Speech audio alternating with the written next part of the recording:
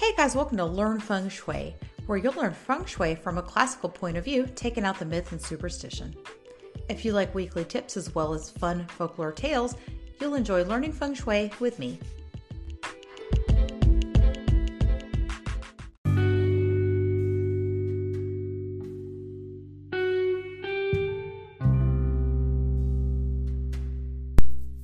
Hey guys, today I'm going to talk about focusing on the positives with Feng Shui.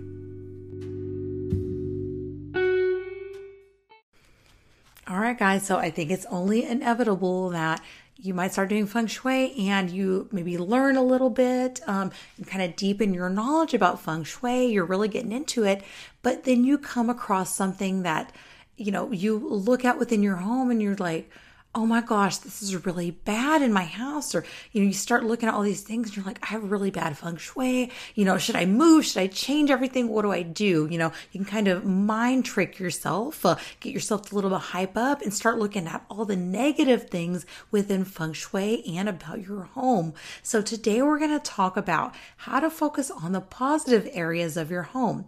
So when we're focusing on positive things, obviously, like attracts like. So if you're focusing on negative things within your home and fixing all these negative things, then you're just focusing on negative energies. So if we're focusing on like, what is good about my house? What do I like about my house?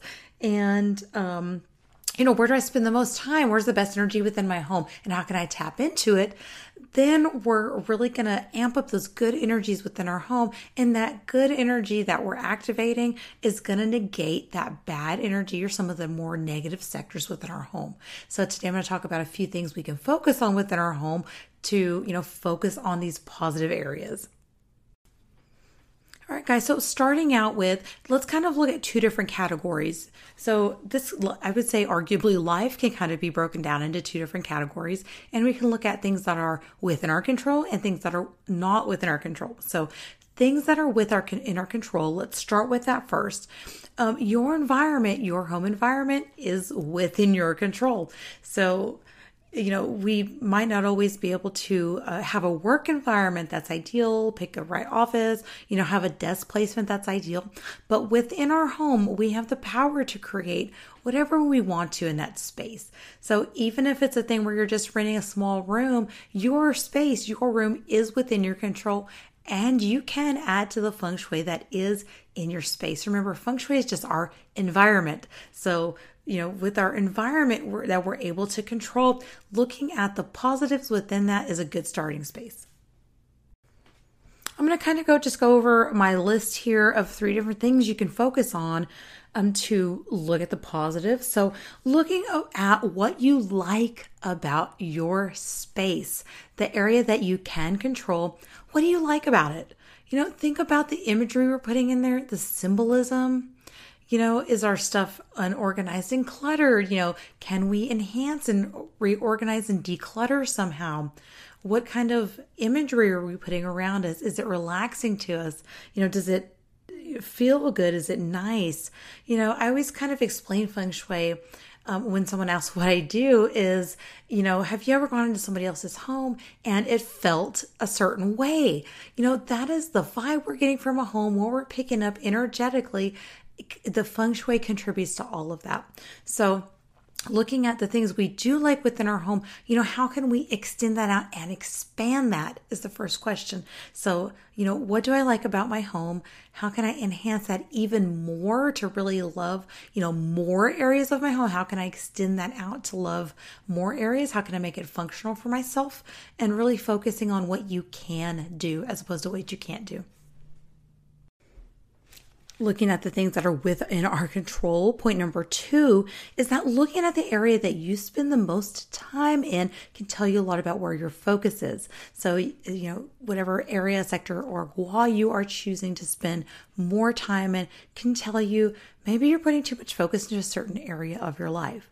So I'll just kind of take the north into example. So, in certain styles of Feng Shui that represents your career. So you can kind of think of it like, maybe your career is going really well and you're pretty happy with that aspect of your life, but maybe you feel like your relationship with your children need to be enhanced. So you could take it on over to the west or your children and creativity area or sector, and you can, maybe look at what's there. Does it need to be some decluttering there? Is it an area that's not really used? Can you enhance it somehow?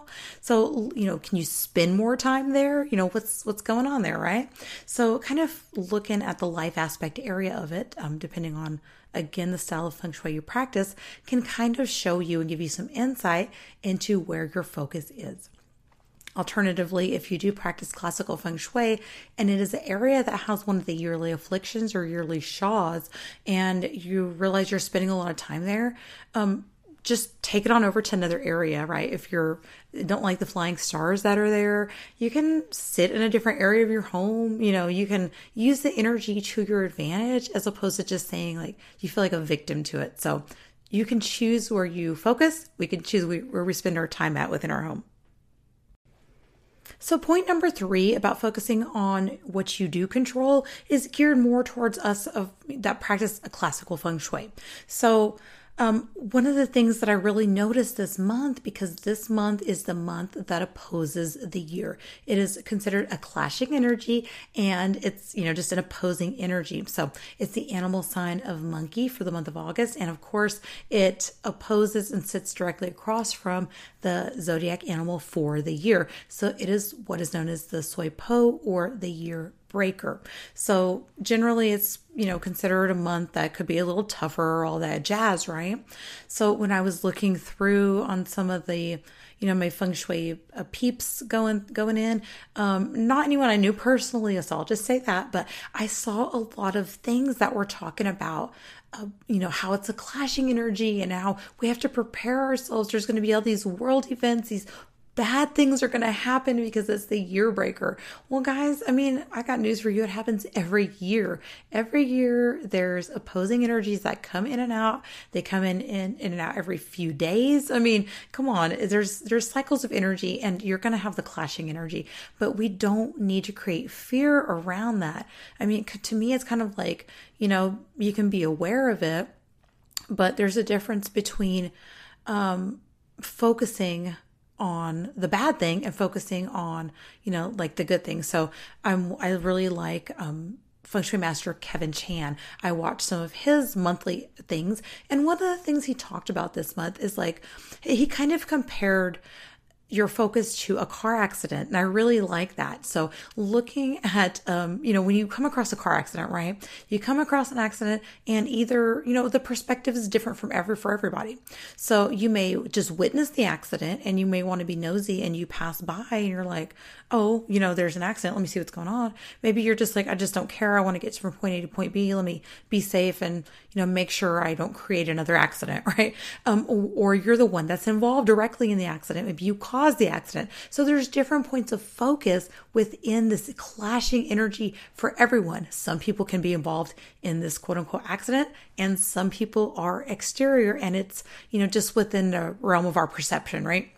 So looking again at what we're focusing on for the month is really going to create different energies for us. So when we're focusing on those negative flying stars, we're focusing on the monthly shas, we're going to create this fear around feng shui and, just enhancing the really good energies for the month. We have like doubled flying stars, we have some really good energies coming in. Looking at activating those energies are going to negate the more negative ones within our home.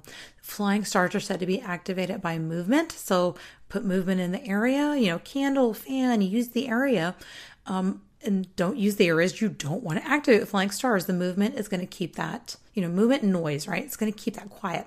So if we look at that and then looking at the month, the shas, the earth shas, like our year break or our Sui Po or, all those energies, we're going to be able to just avoid those super easily because those are activated by renovations. So as long as you don't renovate the areas that are having those earth shawls, you're going to be totally fine. So choosing your focus really comes in handy, and focusing on the positive energies, just enhance that and you'll be good to go.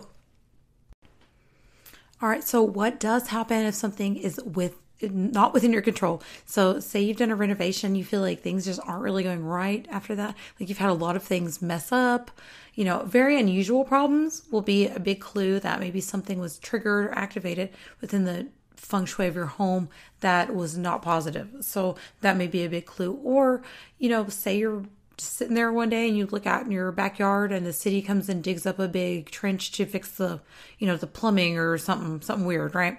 They're installing new equipment outside. So those are things that are not within our control. Another thing that isn't within our control is, maybe we don't live in a home where we can change a lot of things. One of the things you can control, again, looking at the things you can control in that case, will kind of reshift your focus. But as far as like renovations and these triggers of big energy go, there's activations you can do to calm energy down within your home. It's kind of too lengthy to explain here. Activating what are called the yearly nobles can help with that, but they need to be done in addition to date and time selection. So you have to kind of pair that together to get the maximum impact to calm that energy down. So again, and the other thing I think that to kind of focus on is if something's not within your control, within your environment, you live with roommates and they constantly have, maybe there's strife there, maybe you just can't change a lot of stuff and you want to add and enhance the feng shui of the home, don't worry about encroaching in their space. Focus on your area, focus on your space. And again, taking the shift off of what you can't do into what you can do is going to make a big difference in how you approach feng shui. So I think my takeaway from today, it really is about how you can empower yourself and how you can create good experiences for yourself using feng shui. Remember, you don't have to create fear around it. Feng shui is supposed to make you feel empowered and it's supposed to enhance your life. So if you're looking at all the negatives, you might be creating something negative in your life. If you look at the positives, that's what you're going to get more of.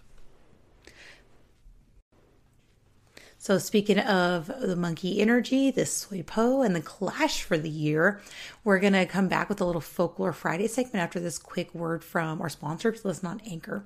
And Folklore Friday is going to be all about monkey symbology.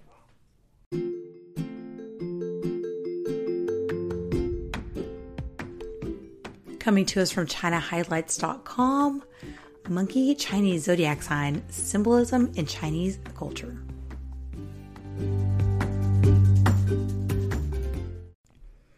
The monkey symbolizes cleverness in Chinese culture. The monkey is the 9th of the 12 animals in the Chinese zodiac. Many Chinese try to give birth in the year of the monkey as they believe that this will make their babies clever. It is said that if somebody says your child's like a monkey, it is perceived as praise. So I will say I have my middle son was born in the year of the monkey and he's definitely a character. We do know that the Chinese love a good homonym, which is a word that sounds or looks like another word or another item. So monkey actually sounds like high official in Chinese. So the Chinese character for monkey is pronounced the same as the word high official. And the association dates back hundreds of years into feudal times. It says here, the imagery of a monkey is often seen as noble or nobility in ancient paintings. So the monkey hanging a seal on a maple tree symbolizes getting promoted to a high position with an official seal. A monkey riding on the back of a horse symbolizes getting promoted quickly. That's probably one of my favorites, just because I think it's cute. A monkey riding on the back of another monkey symbolizes maintaining a high official standing from one generation to another. The mythical monkey is supposed to be a protecting god. In traditional Chinese mythology, the monkey god is almost all-pervading and all-powerful, and images of the monkey god can be seen in many traditional settings as a talisman of protection. A child-protecting monkey on canes. A stone-carved monkey with a red thread on his tail is often displayed on the canes or heated stone beds used for babies of households in rural Mongolia. So, according to ancient beliefs, the stone monkey blesses the baby with peace, and the baby will be very capable and efficient when he or she grows up. So it is also said that a stone monkey for protecting horses is used. So almost every village has its own post for tying horses to in certain provinces during ancient times. So with the monkey statue, it would be carved on top of the post that you tie your horse to. It is said that the monkey talisman would protect the horses from disease and even death. So it is said that in the year of the monkey, like 2016 was, many Chinese will go to see monkeys in hopes of receiving good luck. And there's many different places in China to actually go to these and visit these monkeys. So I do know in some areas they are considered pests, and sometimes that they, kind of overrun areas and they'll go kind of go wild. So I don't know. What do you think about the monkey? I always see him as a little bit mischievous, but I do love monkeys. I think they're so clever and cute.